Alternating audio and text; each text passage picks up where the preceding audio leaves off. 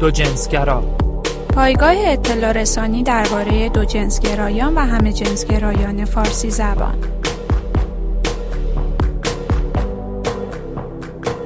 بیستم دسامبر 2015 مطابق با 29 آذر 1394.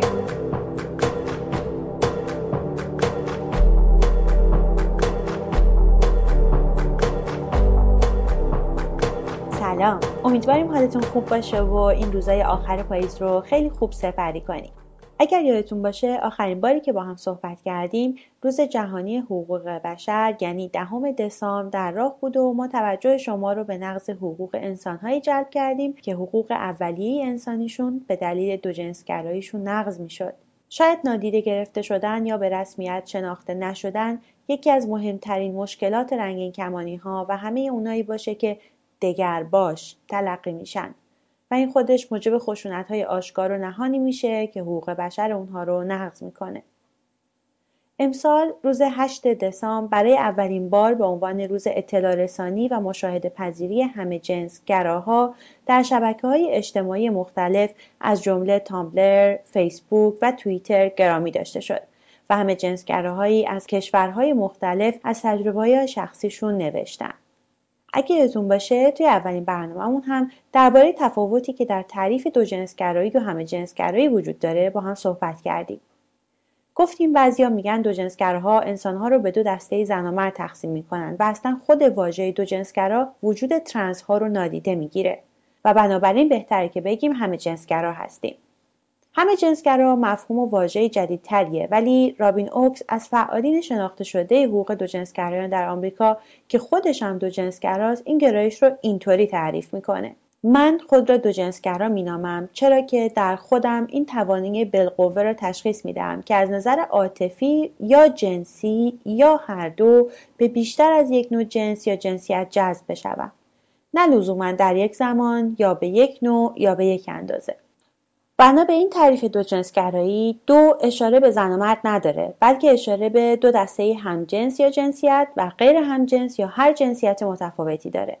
ما هم فکر میکنیم که جنسیت‌های خیلی زیادتری به جز زن و مرد وجود داره، اما این مهمه که به یاد داشته باشیم ترنس‌های زن هم زن هستن و ترنس‌های مرد هم مرد و نه یک جنسیت جداگونه. هرچند ترنس‌هایی هم هستن که خودشون رو نه زن میدونن و نه مرد و به دوگانه زن و مرد اعتقاد ندارن.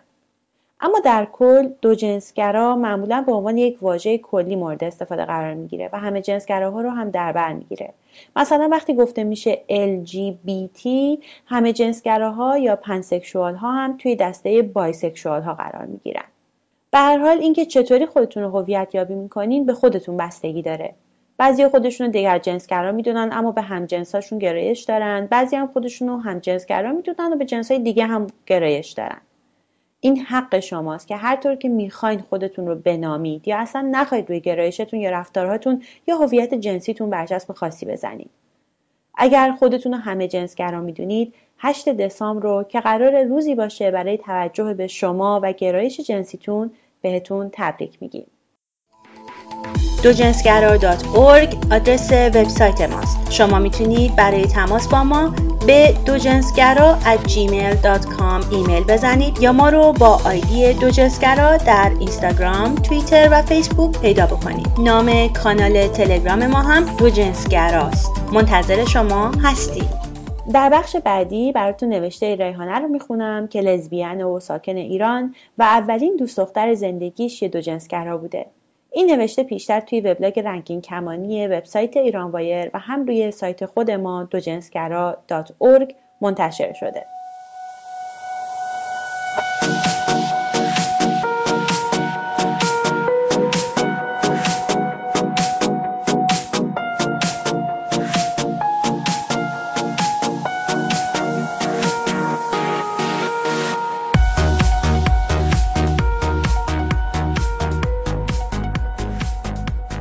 تمام آدمای روی کره زمین زمان یا برهه‌ای از زندگی خودشون رو برای خودشناسی صرف میکنن. وقتی برای شناخت هویت و خلاصه خود واقعیشون که بتونن با تکیه بر اون ابعاد، چارچوب و دریچه‌ای برای نگاه به زندگی فردی و اجتماعی خودشون بسازن. بعضیامون خیلی زود وارد این مرحله از زندگی میشیم و برخی دیگه دیرتر. بعضیا تند و سریع پیش میریم و دیگرانی کندتر. همه ما در طول زندگی گاهی راضی بودیم و گاهی سردرگم. گاهی اون چیز رو انتخاب کردیم و فکر کردیم شناختیم خود واقعی ما نبوده. فرهنگ محلی که در اون زندگی میکنیم، جمع دوستان، محیط خانوادگی و حتی اعتقادات و اثراتی که در ضمیر ناخودآگاه ذهنهای ما جا خوش کردن، همه در فرایند انتخاب و شناخت ما موثرند. منم زمانی به شدت درگیر شناخت خودم بودم. سخت بود. از طرفی 2-3 سالی میشد که به گرایشم پی برده بودم و از طرف دیگه هنوز سردرگم بودم.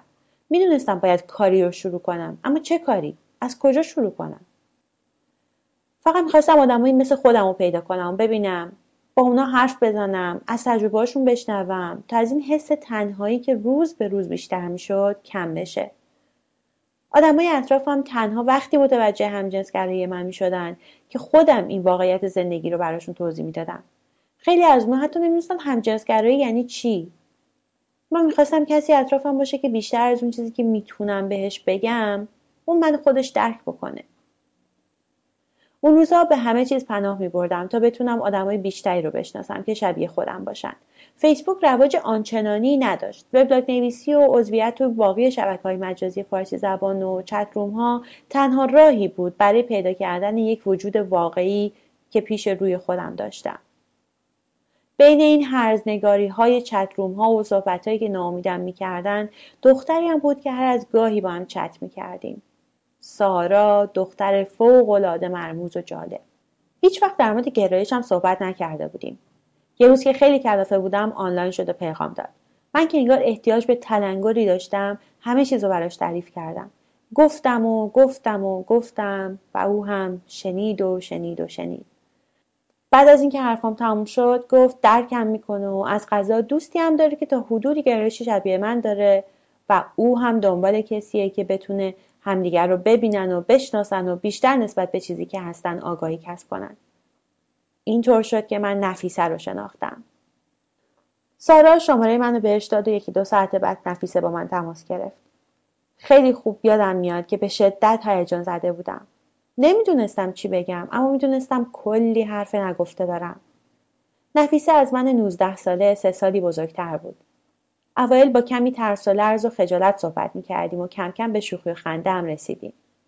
نفیسه برام گفت که 3 سالی تو رابطه‌ای با یکی از دوستای قدیمیش بوده و که چندین سال هم همون میشناختن، اما حالا به دلایل مختلفی از هم جدا شدن. تنها تجربه جنسی و عاطفی اون با یه دختر به این رابطه 3 ساله ختم میشد. میگفت مطمئن نیست که خودشو میشناسه یا نه. میگفت گاهی شده با پسری هم دوست بوده و حتی رابطه جنسی برقرار کرده ولی به دخترها هم علاقه داره. خب اون دوجنسگرا بود. اول برام خیلی عجیب بود. شاید حتی تو ذوقم هم خورد. اما قراری گذاشتیم و هم از نزدیک دیدیم. دختر جالبی بود و آزادی‌های ذهنی و فکری بیشتری نسبت به محیط دوستان و خانواده‌اش داشت. خب من به عنوان همجنسگرا با یک دوجنسگرا وارد رابطه می‌شدم. چیزی که توجه منو در مورد نفیسه جلب می‌کرد این بود که دوستان همجنسگرام حتی بعدها هم از پذیرش نفیسه سرباز می‌زدن و هر کدومشون به روشی اونو به عنوان فردی که فقط دنبال رابطه جنسی و فقط برای همین وارد این دنیا شده می‌دونستن. نفیسه هم دچار ابهامات زیادی در مورد خودش بود. ما بعد از آشنایی و رابطه‌ای که برقرار کردیم سعی کردیم با هم دنبال آدمایی باشیم که بتونیم به کمک اونا بیشتر خودمون رو بشناسیم. اما هرچی راه من بازتر میشد و مورد پذیرش اطرافیانم قرار میگرفتم، نفیسه بیشتر توی خودش فرو میرفت. حتی کار به جای کشیده بود که فکر میکرد واقعا استحقاق شنیدن این حرفای زننده و قضاوت‌ها رو داره. این توهین‌ها و بی‌اعتمادی‌ها نه تنها بر زندگی عاطفیش بلکه بر زندگی جنسیش هم تأثیر گذاشته بود. مدام وسط رابطه جنسی برای هر کاری که می‌کردم بلافاصله با نوعی شرمندگی تاکید می‌کرد که قبلا با مرد هم رابطه داشته و به نحوی خودشو آلوده به چیزی می‌دونست که اونو از دیگران جدا می‌کرد.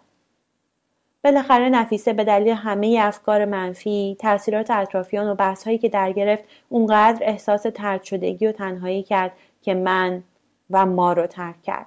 با وجود تمام تلاش‌های من احساس می‌کرد جایی بین ما نداره و باید جایی بره که با وجودش دچار مشکل نشن و به راحتی اونو بپذیرن. نفیسه بعد از ترک من با یه پسر وارد رابطه شد. اما نگرش من به دوجنسگراها هرگز تغییر نکرد و دچار کلیشه‌های رایج نشد. من مطمئنم اگر محیط بهتری فراهم بود و افکار منفی زندگی نفیسه و امثال نفیسه رو احاطه نکرده بودن، این آدما جایی برای ابراز وجود و خود واقعیشون داشتن. درست مثل همه ماها. متاسفانه همچنان و تا جایی که من میدونم همه جای دنیا به ویژه از طرف همجنسگراها اکثرا تمام بایسکشوال ها رفتار تبعیض‌آمیزی میبینن. بیشتر آدم‌ها به غلط دوجنسگراها رو افرادی شهوترون میدونن که با احساسات دسته‌ای از آدم‌ها بازی میکنن و میخوان همزمان دوتا رابطه داشته باشن. تعریف بایسکشوالیتی یا دوجنسگرایی همونقدر تو ذهن مردم بد تعریف شده که همجنسگرایی. درسته که افراد بایسکشوال هم به بیشتر از یه جنس و جنسیت گرایش دارن، اما این همیشه دال بر روابط همزمان با دو فرد نیست. شاید من خودم روزی یکی از این افرادی بودم که کم و بیش نسبت به بایسکشوالیتی و دوجنسگراها موضع گیری میکردم، اما تعریفات توی جامعه همیشه به بدترین نوعشون برداشت میشن. حالا سالاست که من از نفیسه خبر ندارم، ولی عمیقاً امیدوارم جو فکری اطرافیان و جامعه روی شناختی که از خودش داشت اثری نکرده باشه و گرایش جنسی و بخشی از هویت خودش رو پذیرفته باشه. ما انسان‌ها با هر گرایش، مذهب، عقیده و ظاهری انتظار پذیرفته شدن و درک شدن داریم، اما در عمل گویا هیچ وقت کسانی که با ما متفاوت هستن رو نمیپذیریم. چرا؟ باید فکر کردن بر روی این چراها رو گاهی در اولویتمون قرار بدیم. دوجنسگرا.org آدرس وبسایت ماست. شما میتونید برای تماس با ما به دوجنسگرا@gmail.com ایمیل بزنید یا ما رو با آیدی دوجنسگرا در اینستاگرام، توییتر و فیسبوک پیدا بکنید. نام کانال تلگرام ما هم دوجنسگراست. منتظر شما هستیم.